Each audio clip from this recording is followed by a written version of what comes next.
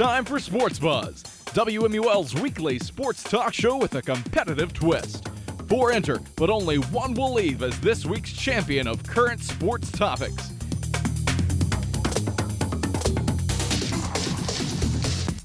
And now, here's this week's moderator. Welcome into Sportsbuzz. I am your host for this evening's edition of the show. I'm Christian Palmer here. We have a list panel right in front of us, excited to debate some sports. One of them is giving me an odd look between the glass at the moment, but we will let them introduce themselves, starting off with the man who's making his Sportsbuzz debut this evening. It's Sean Kelly. Glad to be here. Thanks for having me. Justin Zimmer. Glad to be here. Ben Cower. I need to win one of these. Maybe it'll be tonight, but I'm here. I'm Alex Jackson, and I've returned after a humbling first defeat last week, but I'm not considering it a true loss because it was only a 30-minute episode. So we're back again, and we're looking to get a little revenge tonight. We'll call this the revenge tour, so I'm trying to get another dub tonight. I like that. We might even just throw our first question to Alex and let him try to get his revenge early. NCAA basketball season just started. I want to know who is the team that is not being talked about enough. Let's hear from Alex. Well, I think it's pretty easy last night to write off Kentucky after a somewhat close defeat to Duke, but you look at what that Kentucky team was able to do, coming off of a season in which they did not make the NCAA tournament, eliminated in the first round of the SEC tournament. They've got a lot of talent on that team. You got Davion Mintz. You got Oscar Tshiebwe, the West Virginia transfer, who had 19 rebounds last night. I believe 11 offensive rebounds. Absolutely terrific. Ty Washington for Kentucky did not play particularly well last night, but if they can get more production from him, I think they could be a serious contender. Kellen Grady, the Davidson transfer as well, C.J. Frederick, the Iowa transfer. So there's a lot of talent on this team, and everybody's talking about Duke and this farewell tour for Coach K and getting his first dub last game in Madison Square Garden last night. But I would not write off the Kentucky Wildcats, and I think that they could very well make a Final Four run. All right, guess I'll go. Yeah, anybody else, go right ahead. All right. Look, I think the team that we're not talking about are the Baylor Bears. I looked at the AP poll at the beginning of the season. I mean now, preseason poll, but I was like, oh, Baylor's not number one. I thought that was a little interesting. I think they put up a good run. They were the only real team that contested really against Gonzaga. And I was kind of like, and I looked at the beginning of the year, I'm like, oh, Baylor's not one. I think Baylor's a very good team. Scott Drew's done a phenomenal job with that program.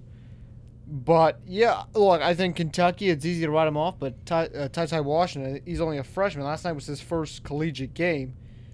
But also, you talk about it being Coach K's last game in the Garden. I mean, unless if they're in the East Regional, that is his last game in the Garden, because the East Regional this year's in New York City at the Garden. But, yeah, I was surprised Baylor wasn't highly ranked. I kind of sat there. I thought, the Baylor Bears, they were the top 2 last year. They had a very good run in the tournament. The Big 12 is a strong basketball conference. It's not like the conference Gonzaga's in, where it's Gonzaga. You can just write in Gonzaga as the number 1 seed now. It's just a weak conference, but they're number 8. But yeah, I was surprised the Baylor Bears. I think they're not getting a lot of love. I mean, personally, I'm looking farther into the tournament, and with the tournament, there's always you gotta look for the teams that can surprise you and make a surprising run, and one of them is St. Bonaventure. Now, before this year, they have not been ranked since 1971 at all. They have not been ranked at all since 1971, and they debuted at number 23 this year. I saw that 86% of their team is returning this year, and they made a valiant effort against LSU last year in the tournament. Even though they lost, they made a good run at them, and with most of their players returning, they could make a surprising run in the tournament this year. You may not look at them a lot. They're in the Atlantic 10 conference. Not a lot of people look at it, but they can make a surprising run this year. Yeah, that's a good pick. They look good. Give me the fighting Illini. Illini? I can't pronounce that word, but you know what?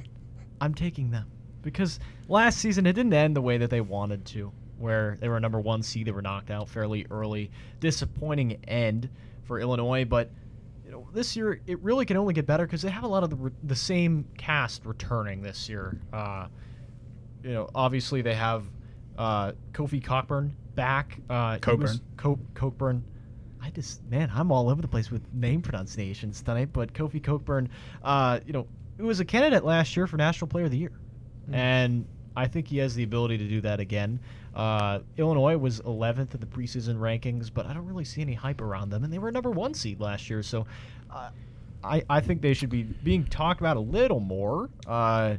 It just depends if they don't slip up in the tournament again. But just heading into the regular season, I think Illinois deserves a little more space on the airwaves. I'll just say that I think Illinois was a 1 seed, but barely, because that Big Ten championship game went to overtime, and Ohio State held on. So I thought, but Illinois won. But I'm just saying, I think they were barely a 1 seed, because I think if Ohio State won that game, they would have been the one we wouldn't have been talking. We wouldn't have been talking about Illinois. We'd be talking about. But if Ohio State won, wouldn't they have barely been a 1 seed? Ohio State ended up losing to Oral Roberts in the tournament. Look, here's the deal. What you have to understand is when you get to March, anything can happen. You look right. The script goes out the window. Ask 2018 Virginia how it felt to win the ACC championship when they lost to UMBC the next week. I visited UMBC. They've been. It's a Maryland school. They're still running that tour. Exactly. So it's all about finishing and talking about the different prospects that you're bringing in, but also the problem that Illinois is going to have is they have this thing. I believe it's the 15-year curse. They have a really, really good basketball team every 15 years. I believe it was 2005, and then 2020-21. They had a really good season. Years. Whatever. And now it's year 17. That was year 16, and what were they, number 1 seed in year 16? I don't know about that curse. Well, they lost to Loyola Chicago in the second round. Well, they lost to an in-state rival that's not a rival. Loyola Chicago was the Cinderella team last year, and they're always very good in the tournament as long as they have, was it Mother Jean? What's her name? Sister Sister Jean. As long as she's present at any basketball game, they're gonna make the Elite Eight at least every single year because she's there. Again, the question is who's not being talked about enough at the beginning of the season? Even in their own conference in Illinois, there's still, you still have Michigan, you still have Ohio State, you still have Purdue as very good competition. Yeah, but Maryland's that's also what a good team this year. That's what makes it all the more baffling that they're not being mentioned more because they took down a very talented. Michigan last year, they beat Ohio State. Again, Maryland. I like Illinois needs to be talked about a little bit more because a lot of the same cast returning. Not a lot of changes there, and they were the top of their division last year. So, give me Illinois. We'll stay in NCAA basketball for the next question here. I want to hear from each of you a way too early prediction for this year's Final Four. We'll start things off with Justin Zimmer. Alrighty, well, I'm going to start off with Baylor. I think Baylor's going to have a good year. I think you look at the Big Ten. I think Michigan. I think Juwan Howard's done a phenomenal job in that program. I think last year they got their run got cut too short. I think they're going to get back to it. Texas, they got Chris Beard. I think he's a phenomenal head coach. He did a marvelous job with that Texas Tech program. Now he's got the bigger spotlight. I think the expectations are high. I think he's going to live up to it. And the fourth team, I'm a Duke fan. I think Coach K and the boy they're gonna ride for Coach K one more time. Give me the Duke Blue Devils. All right, give me. So we're talking about a team last year that was a sniff away from being the first undefeated national champion allegedly since Indiana, and they were not. They were defeated by Baylor in the national championship. We'll talk about Gonzaga. Drew Timme coming back. Come on. Give it. Are you kidding me? It's Gonzaga. Look at the nucleus that returns. Now, granted, they lose Jalen Suggs, but they add this new terrific 7-foot star who's 5-star recruit. Everybody's talking about him, one of the top players in the country. And they also have Drew Timme returning. Mark Few is one of the most winning college basketball coaches that there is. You want to talk? The reason why he's one of the most winning basketball coaches is this. Their conference is horrendous. Did they make the national championship last year? Competition in the West Coast Conference. Right. St. Mary's, they're like the perennial second-place team to Gonzaga every single year. Here's what happens. They played BYU. BYU was a tournament team last year, but also, who did they beat to get to the championship last year? You know who didn't make the championship? You're talking about them. Oh, Illinois. They lost to Loyola Chicago. You want to talk about getting it done in the tournament? Gonzaga. Elite Gonzaga Eight, Elite Eight, historically has not been. It's a disaster. Has not gotten it done in the tournament. Compared to who? Elite Eight in 2019. Championship appearance in last year's tournament. National championship appearance in the 2017-18 season, I believe, or 2016-17 season. So what do you mean not getting it done? For a team that's in the past 10 years that's had a regular season record of 339 and 52, you would think that they would have more titles to their name than just, zero. Or title appearances than just the one. All the more reason why they'll get two it done title appearances. They were against UNC in 2016-17 and then the championship game this year. But that's, you know how many teams win the national championship in college basketball? One. How many titles does Duke have in this 10-year period? They have one. 2015. Okay, first off, Kentucky has one.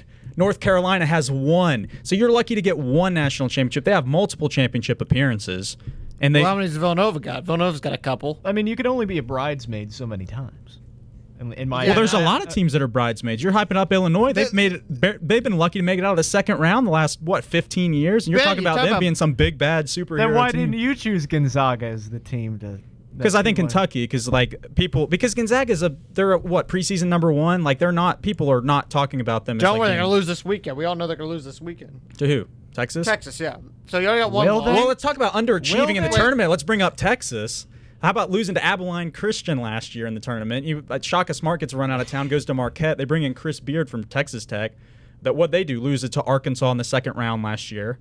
Beard's a good head coach, though. He is a good head coach, but again, Gonzaga has success in the regular season, and they generally play, I'm not talking about conference, but they generally play a pretty tough out-of-conference schedule against top teams. I'm looking up their non-conference schedule now. Let's see how tough this is. Okay, you got Texas on Saturday. Okay, that's tough. Alcorn State, easy. Bellarmine, easy. Central Michigan, easy. Okay, then you got another tough game against UCLA. UCLA is a top 2 team. Yeah, then you get Duke. Then you get Tarleton State, Alabama. So that sounds pretty tough to me. That's like 4 Merrimack, top 20 teams. Washington, Alabama was Texas very Tech, good last year. Northern Arizona. Long period. If you go and look at every top team in the country's schedule, if you look at Michigan's schedule, look at Kentucky. They don't play another halfway decent team until Notre Dame in December. Most teams don't schedule tough out of conference. Gonzaga, you just listed Duke, UCLA, Texas, Alabama. These are all tournament teams that they scheduled. Well, Duke wasn't in the tournament a year ago. Well, but you think they're going to make the Final Four this year? I think. You think they're going all the way for Coach K? I don't know if they're going to go all the way. I think they're at least going to make it to New Orleans. Fair point. I think Baylor is a very good team. I think Scott Drew's going to get his. I think they're going to go back to back because I think they're being disrespected in the first poll. Well, I don't think Duke is going to make the Final Four. Okay. My way too early predictions. Of course, I got the Zags in there. I mean, why? I didn't even get to finish. I said Gonzaga and I got cut off. Yeah, you do. I only got one. You get your other 3. I was gonna say Gonzaga. I'll take Kentucky. Give me Duke and let's see. Let me think of somebody. I mean, give me Michigan. Why don't you throw Michigan in there? How about Juwan Howard try to get it done? Good team. Michigan's a fun team, but they're not in my Final Four. I got the Zags. I got Kansas because Kansas is looking like a strong team again. I got Villanova. I like Villanova this year. Villanova seems like a very strong team, and my fun pick is Purdue. I like Purdue. I like the Boilermakers. Some upsets in football, but they have one of the most experienced casts in all of college basketball coming into this season, and last season fairly well. And listen, I think they're going to make a run this year. I think they make it to the Final Four. I like Purdue. Well, I've chosen to start off Kansas. They have four of their starters back, 4 of their core. They brought in a transfer in Arizona State's Remy Martin, 19.1 points per game. I mean, they're always in contention for good reason. UCLA, they made a great run at it last year. They've added Miles Johnson from Rutgers, 5-star recruit in Peyton Watson. Michigan, again, very good team. And for my fun pick, I picked Arkansas. They made a deep run to the Elite Eight last year. They made a good run at Baylor at least. They, again, a good amount of their returning talent back, like Devontae David. They put up good numbers. Arkansas. UCLA is not good. UCLA, I don't know why they're number 2. Well, it's because they had that run last year. Yeah, Johnny Juzang returned, one of the top players in college basketball. They made a Final Four run last year. Mick Cronin getting things going in UCLA. Let's talk about it. I mean, they should deserve to be number 2. Why not? It's preseason polls. It's a guessing game. No, it is. It's always a guess because you think, okay, Kentucky and Duke had horrible seasons. Now, granted, they brought a lot of new talent in, but they're like, we guess they're probably going to be top 10, so we throw them in there. And then it's, okay, who do you bring back? Who do you think is going to be good on the team? Really, it's about who's your coach. Like, oh, okay, Chris Beard's a good coach at Texas. They lost in the first round last year, but no, we'll throw them in the top 5 because why not? This is how it is every year. All righty, guys. Love the debate. It's starting to get a little heated out there. I like that. Everybody was a little too polite the first question, so let's see some blood out there. That's what. But okay, moving on. We will talk a little bit still in college sports. Move into NCAA football. I want to hear your thoughts on the new college football playoff rankings, and this is going to be a 2-part question. After you give me your opinions on the updated rankings, I want to hear some more predictions out of you. Who is going to be in the final rankings? We will start this one with Ben. Oh, it's dumb. They're dumb. They're dumb because Cincinnati should be in the top 4. Oregon should not be in the top 4. It's dumb. Why is Oregon in the top 4? I get, they have a bunch, but they lost to Stanford. They beat Ohio State, that's how. I get they beat Ohio State, but that's such a... they should not be in the top 4 with that loss to Stanford. They shouldn't. Cincinnati should be in the top 4. I just, Oh, come on. Georgia makes sense. Alabama, they lost to A&M, and then... But the most egregious loss of anybody in the top 4 is Oregon to Stanford, and Stanford is not good this year. They're very wishy-washy. That is a bad loss for Oregon, and they shouldn't be in the top 4 over Cincinnati. It's just the council being biased against, they're being biased for power teams. That's why I'm not surprised with this top 4 for the most part, at least. Georgia's shown that they're the best team in football right now. Alabama and Ohio State. It was only a matter of time. Even though they've lost to Texas A&M and Oregon, it was only a matter of time before they got back into the top 4.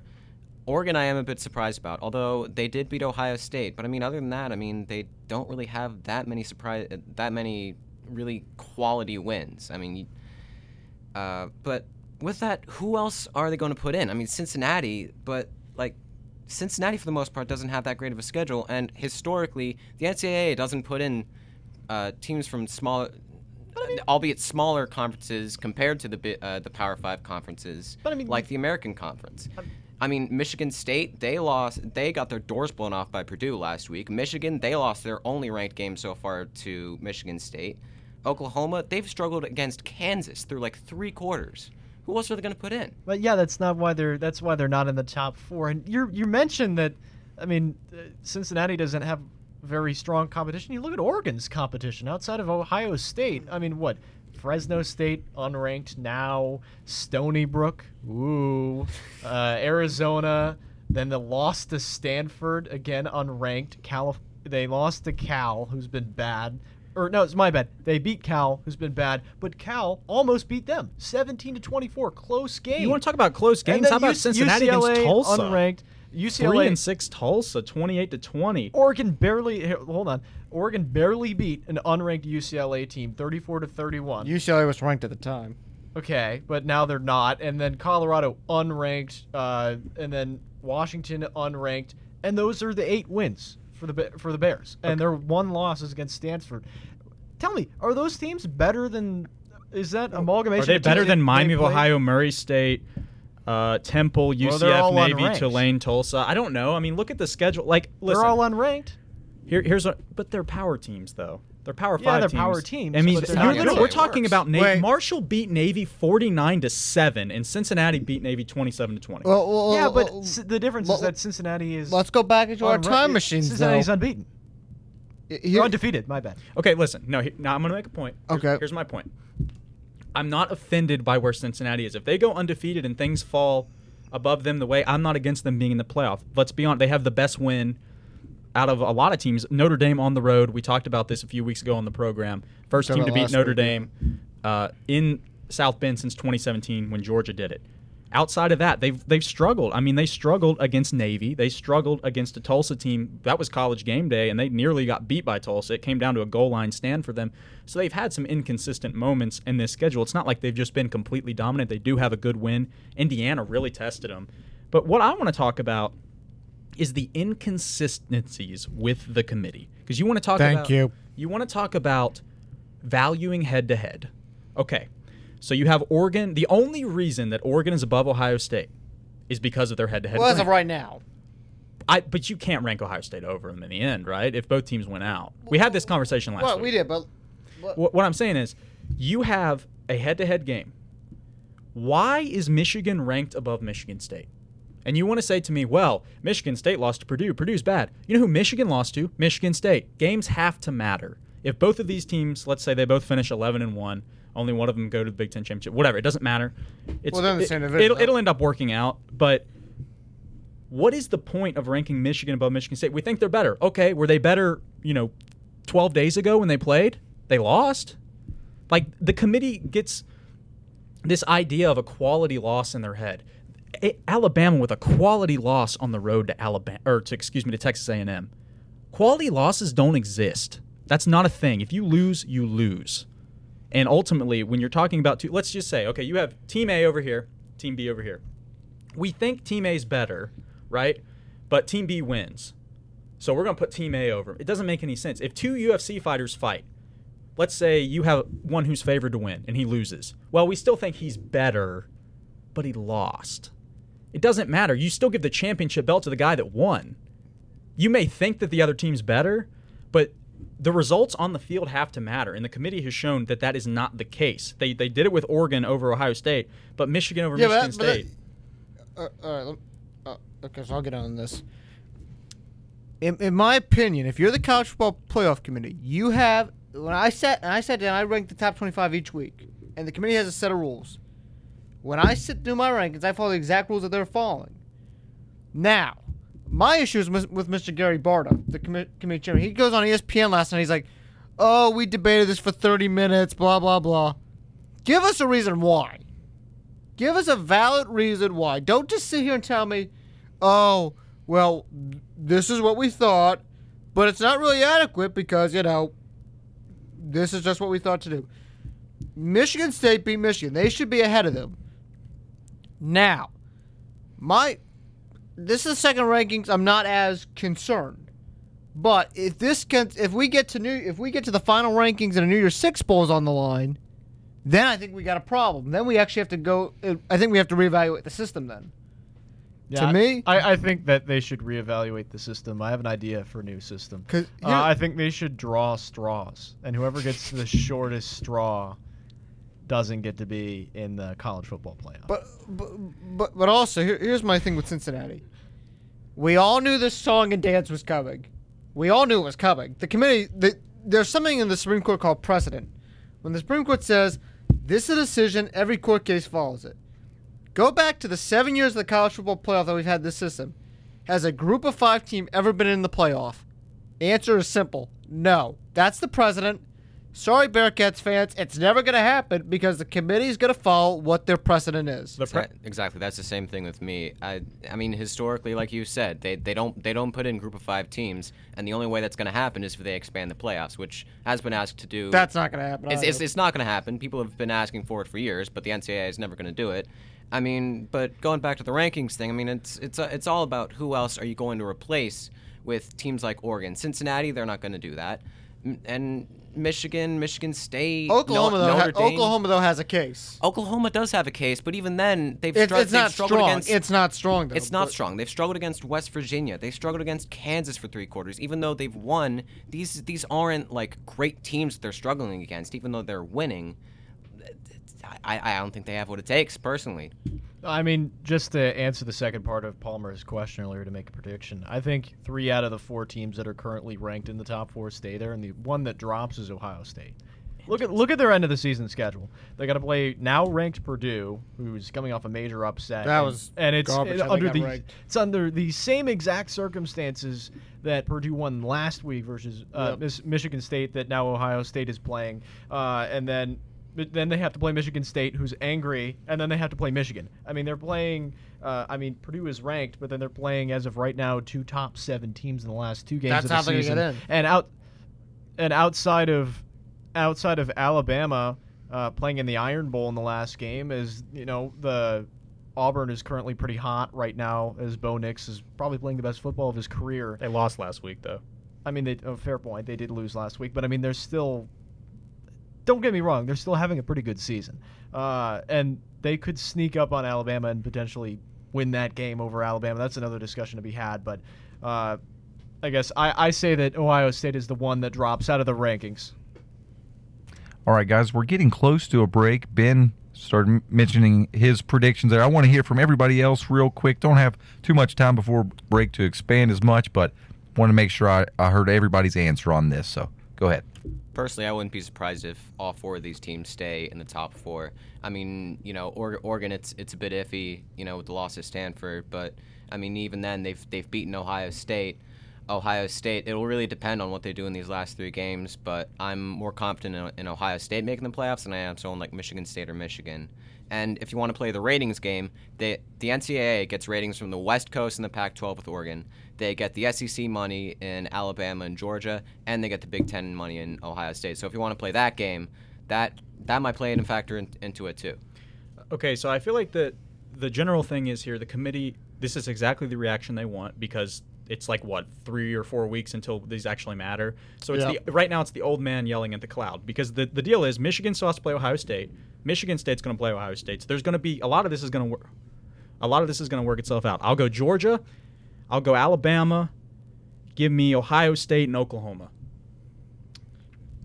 I believe Alabama, Georgia, and stay as of now. I believe Alabama's going to go out. I believe they're going to bring the winner of the Big 12 in.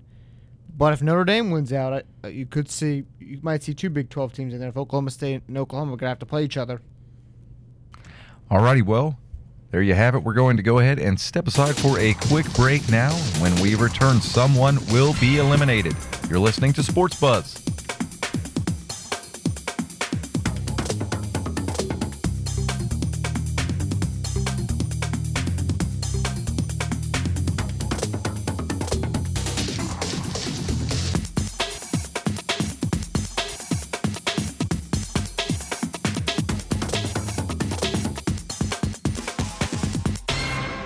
Your home for award-winning coverage of Marshall Athletics is right here on WMUL-FM Huntington, WFGH-FM Fort Gay, and WTHM-LP Ravenswood, West Virginia. Oh, Daddy, can I really choose any doggy that I want? You sure can, Peanut. Oh, look at that one, Daddy. He's cool. You're darn right, little girl. I'm the essence of cool. I enjoy long walks in the rain and the occasional bath. Plus, I love to be rubbed behind my ear. Woof, baby, woof. He's a little too big for our house, sweetheart. Let's see what else they have. How about him? He's really happy. Oh, pick me. Please, pick me. I'm very cute little doggy. I can do lots of tricks. Watch this, it's a flip. He's really yippy, Daddy. I don't know if I want him. That's fine, kiddo. How about her? Oh, darling, you are so terribly adorable. We would have such an amazing time doing each other's nails. Oh, Daddy, she's beautiful. I want to take her home with me right now. Dogs and cats with a variety of personalities are available for adoption at the Cabell Wayne Animal Shelter. That's why I've got my little buddy here. That's right. You can help some of my furry friends by listening to this message of hope from WMUL. Here at the Institute for Better Radio, we're always looking for ways to improve your listening experience on 88.1 WMUL. By using trained monkeys, we try out new innovations here before bringing them to you, our listener. For instance, how does no commercials sound? Smashing! How about a wide music variety? Outstanding! Because we're not money-driven, we can bring you better radio here on 88.1 WMUL. Now, back to the lab.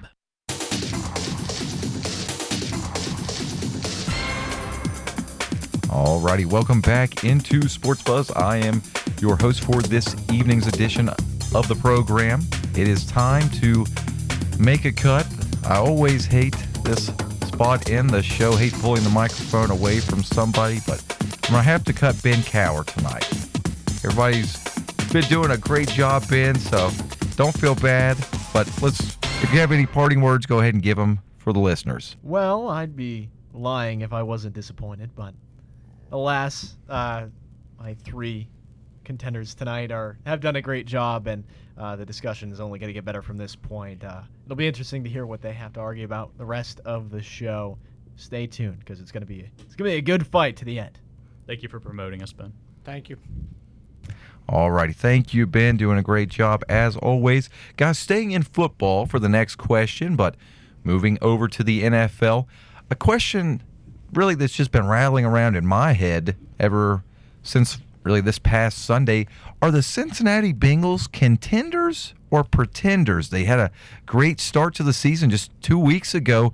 Number one team in their division. I believe they were the number one team in the entire AFC. Then a loss to the Jets and a big loss to division rival Browns.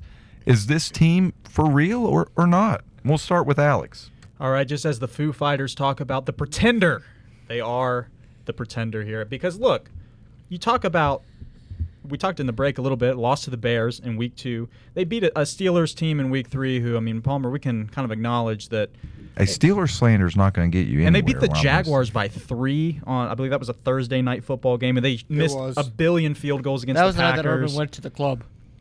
So really, if you're defining their season on one win, it's against the Ravens, which appears at this point to have been an outlier because they lost to the Jets, and then they were blown out by the Browns. So really just not a lot of consistency out of this team, and it's really starting to go downhill. And you look at the rest of their schedule. I mean, on the road against the Raiders, you never know what might happen on a little Sunday afternoon football coming off a bye. And then the Steelers, and then you have your divisional games playing against the Browns on the road at the end of the year, the Ravens, the Steelers. They have to still play the Chargers. They got to go to Mile High Stadium, always a tough place to play.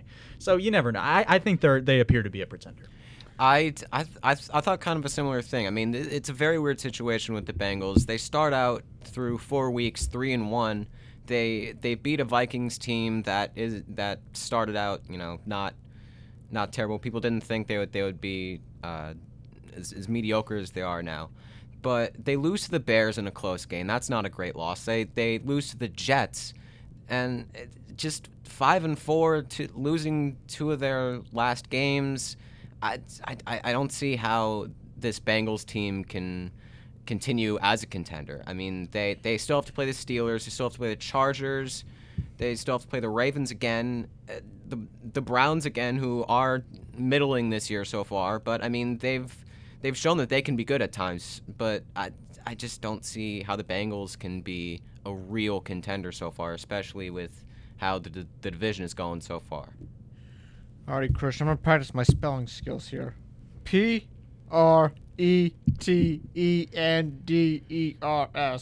Pretenders. That's what they are. Okay? Did you really need to spell it, Zimmer? Yeah, thank you. I spelled it right. It's very good for me. But let me golf clap. Thank you. But let me tell you one thing about the Bengals. Look, they're inconsistent. They still got a young team.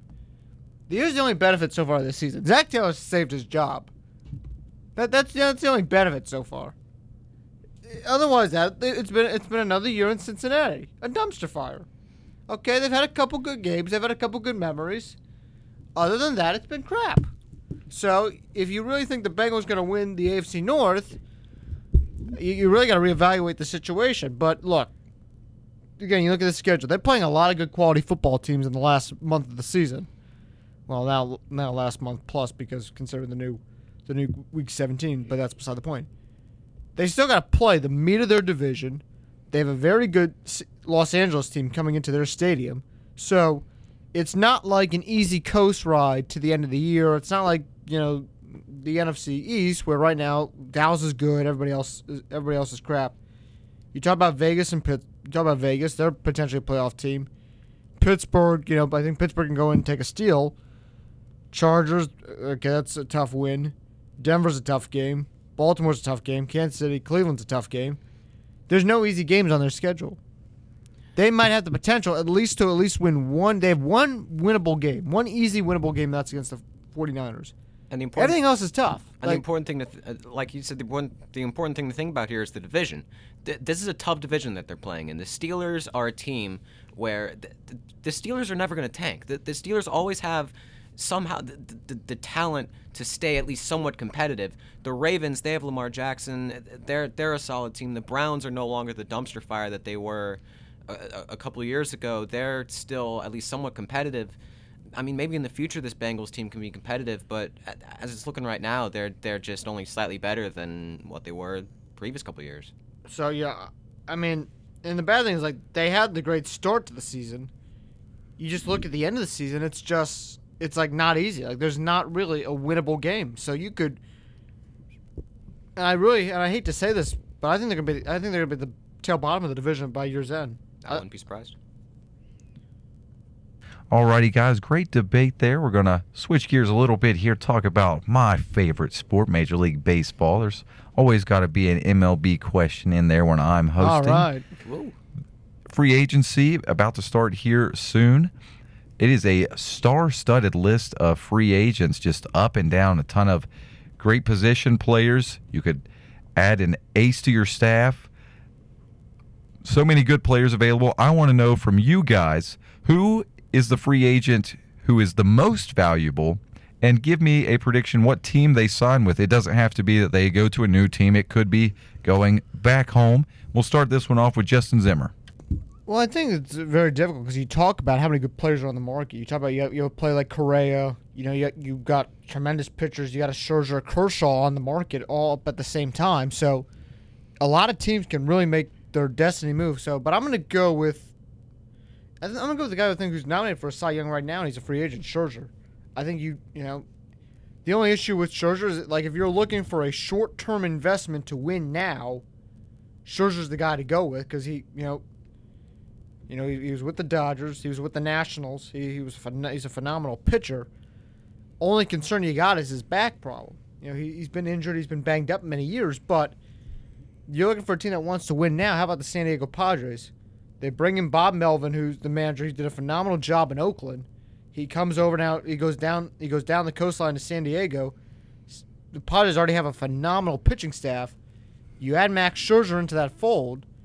The Padres were World Series contenders last year. You add Scherzer, I think they become a favorite.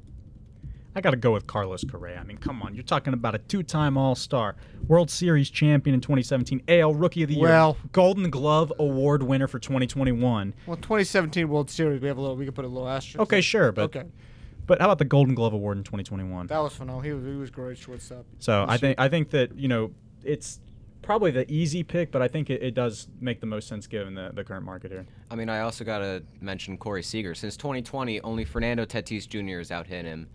He's posted a career-best walk rate this year. He's third among shortstops. He is a very interesting free agent this year. He can go anywhere. All righty, guys. Good debate there. Gonna switch gears a little bit here before we get to a commercial, just a few minutes here. So we'll go with a short question you can get your take in on. I want to know what is the best landing spot for Odell Beckham Jr.? Finally, a free man cleared waivers. Where should Odell Beckham go? What is the best situation for him? We'll start with Sean. I mean, I feel like the easiest option here is the New Orleans Saints. Michael Thomas out for the rest of the year with an ankle injury. They need someone to step up, and if Odell Beckham Jr. wants a place where he can thrive and be the center of attention in the offense, that's the best place. I mean, you look at the Saints, they have Tyreek Hill. The Chiefs. Chiefs, sorry. Yeah, my mistake. Chiefs, that's what I meant. Green Bay, same deal. I mean, if he wants to ring chase, Chiefs or Green Bay maybe, and that's who he's looking for as well. But, I mean, with the Saints, Michael Thomas, he's out. That's the best option if he wants to thrive in the offense. Only issue I have with the Saints is this. You talk about OBJ, he's had a couple injuries this year. I don't think the Saints are going to be willing to invest in a player who has been injury-prone so far this season. And they have quarterback problems. Right. Like, they already have too many problems. I don't think adding a star wide receiver like OBJ is going to fix anything. I'm going to go with the team that he's reportedly interested in. That's the Green Bay Packers. You talk about that job right now. He'll be second fiddle, but he was kind of second fiddle in Cleveland anyway, so he's going to be used to that. But here's the issue. You already have Aaron Rodgers. All right, Aaron Rodgers has not had a good week. But you still got to appease Aaron Rodgers after the whole offseason saga. So I think you add OBJ. OBJ apparently wants to go there. Bring him to Green Bay. If Rodgers is happy, Aaron, because at this point, Green Bay is a different situation. You have to appease the quarterback. So if Odell wants to come and if Aaron approves, go to Green Bay. Why not? The whole thing is with Green Bay, though, OBJ wants a place where he can thrive on the offense and be the center of attention, but Green Bay already has, Devontae Adams. So, I mean... but the thing is, Odell said he wanted to go to Green Bay. So if Odell's saying, I want to go to Green Bay, He said he wants to go to a contender. He didn't say he needed to be the center of attention. Right. He said he wanted to go play on a contender. That's what I saw. So, talk about the Chiefs. I mean, they're a team that have struggled, have inconsistencies throughout this year, but he would not be the primary focus of defenses because you're talking about they got Tyreek Hill. They've got Travis Kelce. They have other really good receiving options. Patrick Mahomes, we expect, would improve throughout the season, probably a better throwing option than Baker Mayfield, it would appear. OBJ was barely targeted when he was in Cleveland. I think if it's talking about going to a contender, he understands that he's coming off an injury. He understands that he needs a quarterback who can get him the football. He understands he's not going to probably be a wide receiver 1 on a contending team. You'd mentioned Devontae Adams. You talk about Tyreek Hill and Travis Kelce on Kansas City. This could be an explosive offense. He could just add to what is already a loaded receiving room. And I think that, honestly, that would probably be the smartest move for him for a career, because if somehow Kansas City turns it around, they get to a Super Bowl, and people are going to start looking at OBJ and being like, wow, that's really a weapon that helped them take it to the next level. But, I mean, you talk about the Saints, too. They're a contender as well. Wins Are against they? Yeah, but they got quarterback problems. True, but But who's the starting quarterback right now? Trevor Siemian. That's not going to solve the problem. Yeah, Jameis Winston is out for the year, I believe, correct? Yeah, he's out. So, I mean, you're not getting anywhere with Trevor Siemian. You might get to the sixth pick in the draft. I mean, come on. I mean, right, for real. Yeah, going anywhere. This season, they're 5-3 at this point, and I mean, look, and they play the Titans this week, and then they go. I mean, with quarterback problems, you see what can happen. Right. It's gonna be. They lost to the Falcons this past week. I don't know how much of OBJ going into that room. I don't think that it makes much sense. They need a quarterback more than OBJ right now. All righty, guys. Great debate once again. We'll go ahead and step aside for another quick break. When we return, another person will be eliminated, and then the final two will battle for the winner of tonight's edition of Sports Buzz.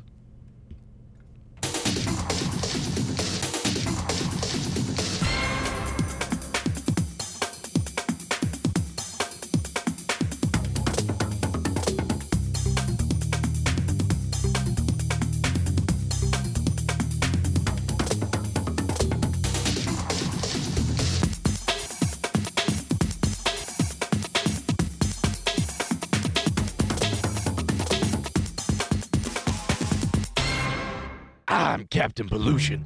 I use my landfill powers to keep the people of Huntington satisfied with their consuming lifestyles. People enjoy the easy life, and what a success it's been. I have this region ranked in the top 25 nationally for air pollution. Is that a blue sky off in the distance? By using the citizens of Huntington to recycle their aluminum cans, plastics, paper, grocery bags, and glass, I will drain you of your landfill powers. That's only the beginning. Soon they'll be reusing or donating items, even composting. My influence over this valley comes through the people themselves. Their attitude of use and discard will always keep them under my power. This valley will never witness your fantasy of clean, Mr. Green. This consuming lifestyle is a facade, keeping dirty reality hidden. Stop listening to Captain Pollution's garbage. End the trash talk. This message brought to you by the eco-friendly WMUL.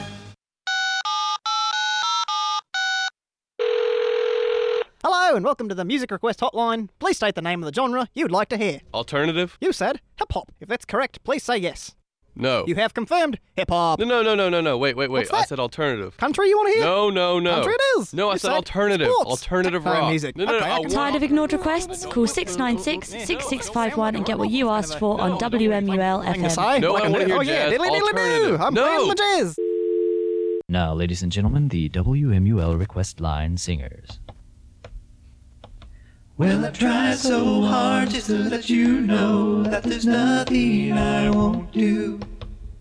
Every time you play my song, I just want to sing along. Every time you play my favorite tune. Call 696-6651 now. DJs are standing by.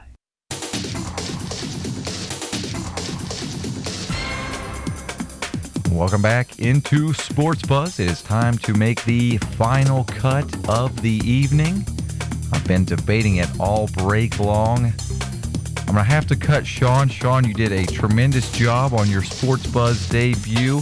Do you have any parting words for the listeners? Well, it's been a good run. Thanks for having me on, and gotta say something that Brett wanted me to say. Nikola Jokic is a baby. Alrighty, so some dramatic parting words from Ben. Maybe it was the right decision to vote him off just to make sure that got on the show. So, alrighty. Oh, I'm sorry. I said Ben. Ben sitting here behind me, but that was Sean. Good thing Ben corrected me. Alrighty, down to the final two. Justin Zimmer versus Alex Jackson. Got those two names right. So our first question for you two guys. This was a very passionate topic earlier talking about Gonzaga. I want to know, can Gonzaga get over the hump this year and win it all? No. Oh, I guess we'll just start with Zimmer. Go ahead. They're not getting over the hump. Let's just start off with this. I think this theory's. I have a theory on the selection committee. He's on three, Christian. Okay. Here's my theory with the selection committee at Gonzaga. Every year, it's like Meryl Streep in the Oscars. They just write them in. All right, we're going to put Gonzaga. Oh, we got a 1 seed. Oh, who are we going to put it? Okay, Gonzaga. In you go. Have fun. Go play until you lose in the topping team. What makes 2021, 2022 the magical year that Gonzaga is finally going to get over the magical hump and win the NCAA tournament? Like, what makes this year special? I don't see anything special. I really don't. So it's gonna be another year in Gonzaga. They're gonna lose in the tournament. I mean, their head coach already has problems. All right, he already has a DUI. I mean, low blow, man. Come on. Wait, let me finish. How can you lead college kids and you talk about responsibilities and all that when off the court you're not really setting a good example? I don't even know what to say to that. That might be one of the most disgusting things that has ever been said in the history of Sports Buzz. I genuinely don't know what to say to that. It's the truth, though. Every college coach talks about responsibility and goals. If the head coach can't really conduct it, like, look, I get it. He made a mistake. I get that. But when you're talking about, oh, we have to suspend our head coach, that causes distractions to the What does that have to do with them winning games? It's a distraction. Look at, they're one of the most winningest teams in basketball in the last 10 years. I get that, but it's a distraction. When you have a distraction in your building. And they dealt with it. They suspended him for a game. Right. But that gets into the psyche of the players. Does it? What does that have to do with anything? Because the players, like, here's what happens. They're thinking, oh, man, we got to go practice tonight, but I don't know. He made a mistake over the summer, got a DUI. What is that? That doesn't, what? You think that you have a bunch of guys that went to a national championship and played in front of the entire world, and they're going to be concerned about their coach getting a DUI in the offseason. I mean, look. I think you're reaching for something that's not even close to being true. And no, I'm just saying, like, you talk about football. We always talk about distractions in the locker room. Every football team is like, oh, we can't bring this player in because of a distraction. Oh, we can't bring this person in because they're a distraction to the organization. In college, unfortunately, you don't really have that luxury. So if your coach, who is your CEO of your program, if he's causing a distraction, it affects the entire team. Is it a continued distraction, though? It was an incident. We'll see. It was an incident over the summer. The team dealt with it. Right. Oh, I agree with you. They dealt with it. Is that a continued thing that is going to go on? Do you think they're going to be you think today they're hitting the locker room in Spokane and going, well, I don't know. I mean, this mistake he made over that is absolutely ridiculous, Zimmer. And you ought to be ashamed of yourself for bringing that up on these radio waves. Listen. Here's my take on it. I'm just saying. Let's talk about. It's an element that you have to consider. Maybe for you. Okay. Let's talk about Gonzaga here. You talk about Drew Timme returning, one of the most fabulous players in the NCAA tournament last year. He's a good player. Chet Holmgren, how about this 7-foot freshman from Minneapolis coming in? And you also have Neinhardt coming back in. Well, freshmen could be bad too. You say 7-foot freshman. They can be great too. Zion was great. R.J. Barrett was great. There's only one Zion. There's only one Zion. But freshmen can be great. There have been a lot of great freshmen. Right. But Cade Cunningham was great last year, too. You're more risking it with a freshman. But then you have another big in Drew Timme that could help Chet Holmgren figure out what the standard is at Gonzaga. And the standard is winning about 30 games a year. The last time they didn't win 30 games in a season was the 2013-14 season. And you talk about, oh, well, they underachieved in the tournament. Well, they've only been NCAA Division I runner-up. They didn't have the tournament last year. They won the Elite Eight, or they went to the Elite Eight in 2019. Before that, Sweet 16. Runner-up, Elite Eight, Sweet 16. So they make runs in the tournament. They're one of the most consistent tournament teams that there are. We talked about some of the teams that they have played in the regular season and what that meant. The opportunity. They'll play Texas later on in this schedule. I mean, we talked last year, they played such a weak schedule. Well, they beat Kansas at the beginning of the year. They beat West Virginia. They beat Iowa. So they beat Virginia. They beat Auburn. So they play these games and they go through. Look, are they going to win the national championship? I don't know. Can they get to the Final Four? Oh, yeah, they can get to the Final Four. Absolutely. So they will be in contention at the end of the season to get over this hump that we're talking about them winning a national championship. Because why? Because they are one of the most consistent college basketball programs that there are in the country today. And we can say, they underperform in the tournament. You know who else underperforms in the tournament? Illinois, Michigan. These are teams that they can get there but never can quite get it done. But we hide them and we hold them in such high regard. Here's the difference with Michigan, though. Juwan Howard's in his third year, so he's had a chance to bring in his guys. So the first 2 years that you talk about the misunderstanding, getting below the hump, that's kind of expected. He's still dealing with John Beilein's guys. Now the only guys left in the Beilein guy are the freshmen. So now they've had 3 years of exposure to the Howard system. So I don't really think there's going to be that big of a discrepancy. So I think this is the year they can finally get over them. I don't think Gonzaga can, because I think Gonzaga, they're a good team out west who gets ridden in every year as the 1 seed. That's just how it's gone. So your argument is that you think Michigan can get over the hump because maybe Juwan Howard will get it together this year. I think that's a poor argument. Because he's had 3 years with his guys. And what have they done with it so far? Well, first couple years they haven't made the Final Four. Right.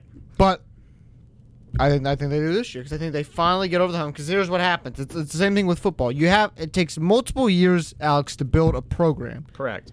It's not a 1-year wonder. Gonzaga's built that program, though. They have built it, but here's the difference between Gonzaga and Michigan. Gonzaga's made it to the national championship last year. Well, no. Other than that, Gonzaga plays a weak conference schedule. They simply get rewarded for being unbeaten. We just talked about the non-conference schedule that they play. It's difficult. I get that, but let's get to conference play. Okay. It's easy. Okay. Gonzaga can put up 120 points a night, and you know what the committee's like? You know what? We're going to put you at number 1 because, you know what? We just do it out of habit. So then now. It would be easier for them to get to the national championship than it would be for Michigan, because they're not beat up, right, going in the tournament. So they don't play any tough teams, though. Well, then how is that an argument for Michigan? If they're playing tougher teams throughout the season and getting physically beat up and going and playing in the Big Ten tournament, how is that an advantage for Michigan?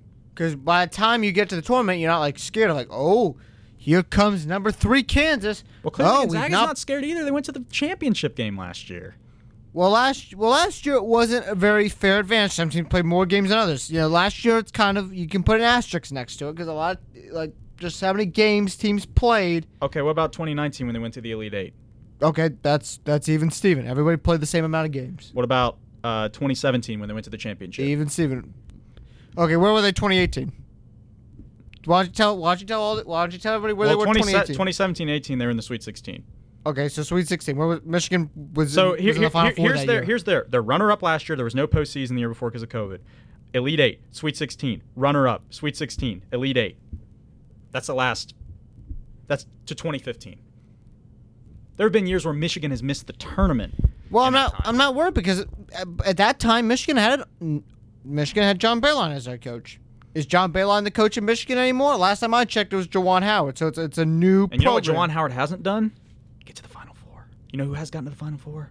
Mark Few and Gonzaga. Look, they could get there this year. They could. I have a lot of respect for Mark Few in that program. I think they've done. Doesn't sound like it. You just said that he was a distraction in the locker room. I think for the first game, yes. Well, he didn't coach the first game. Well, it's still distracting to the players. The players are still distracted by it. I disagree. I don't think because he did the 1 game suspension, and that'll be it. Right, and he paid his consequence. And that's it. So how is that going to be a distraction going forward? If you're in the huddle, all right, guys, we're playing Texas this weekend. Well, let's see. They got some really good players over there. Chris Beard's a good head coach. You know what? Actually, Mark Few got a DUI. I think that we should probably think about that a little bit. And then, we lost because of that. That doesn't make any sense, Simmer. Come on, you know that. No, I'm just saying. You're reaching for low-hanging fruit. It also there. impacts the recruiting. Clearly not. Chet Holmgren was a top recruit. Well, they just got a commitment today. 21-22. They just got a commitment today from a 4-star guy. Well, we'll see what happens as it goes on, but parents have to at least, consider. All righty, guys. Once again, great debate. That final topic lasted about 10 minutes. Great discussion back and forth. It's time to crown a winner for this evening's contest, and I'm going to have to go with Alex Jackson. Alex, he's really hard to knock off on this show. Zimmer gave him a good battle. Alex, go ahead, take a victory lap. It feels good to be back. I worked really hard. It was a tough week for me, coming off that loss last week. I didn't sleep a lot. I was thinking about what I could have done differently. I felt like that I needed to have the full hour to really get what I had to say.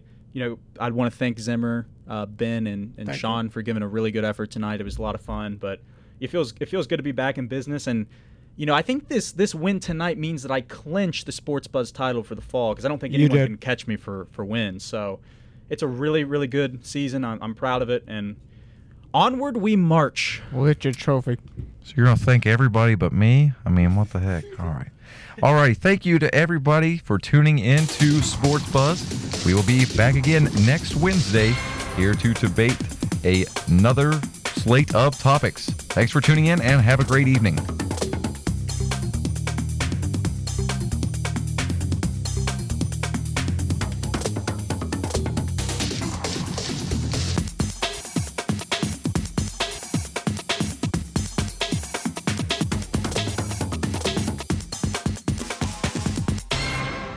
You've been listening to another sports presentation on the Cutting Edge Sports Radio Network. Welcome to the WMUL Sports Flavor Parlor at FM 88.1. What can I get for you, man? I don't know. What kind do you have? We have all types of award-winning sports flavors. Here, try a sample of Ferocious Football. Green takes the low snap, avoids the rush, will fire it downfield. He's got wide open Xavier Gaines at the 15-yard line. Gaines is going to take it into the end zone for a touchdown, Thundering Herd. Wow, that was awesome. How about an earful of soaring soccer? Over the goal kicker's head, it will be a goal. Outside of the box, Jamil Roberts with a long goal. Try vicious volleyball.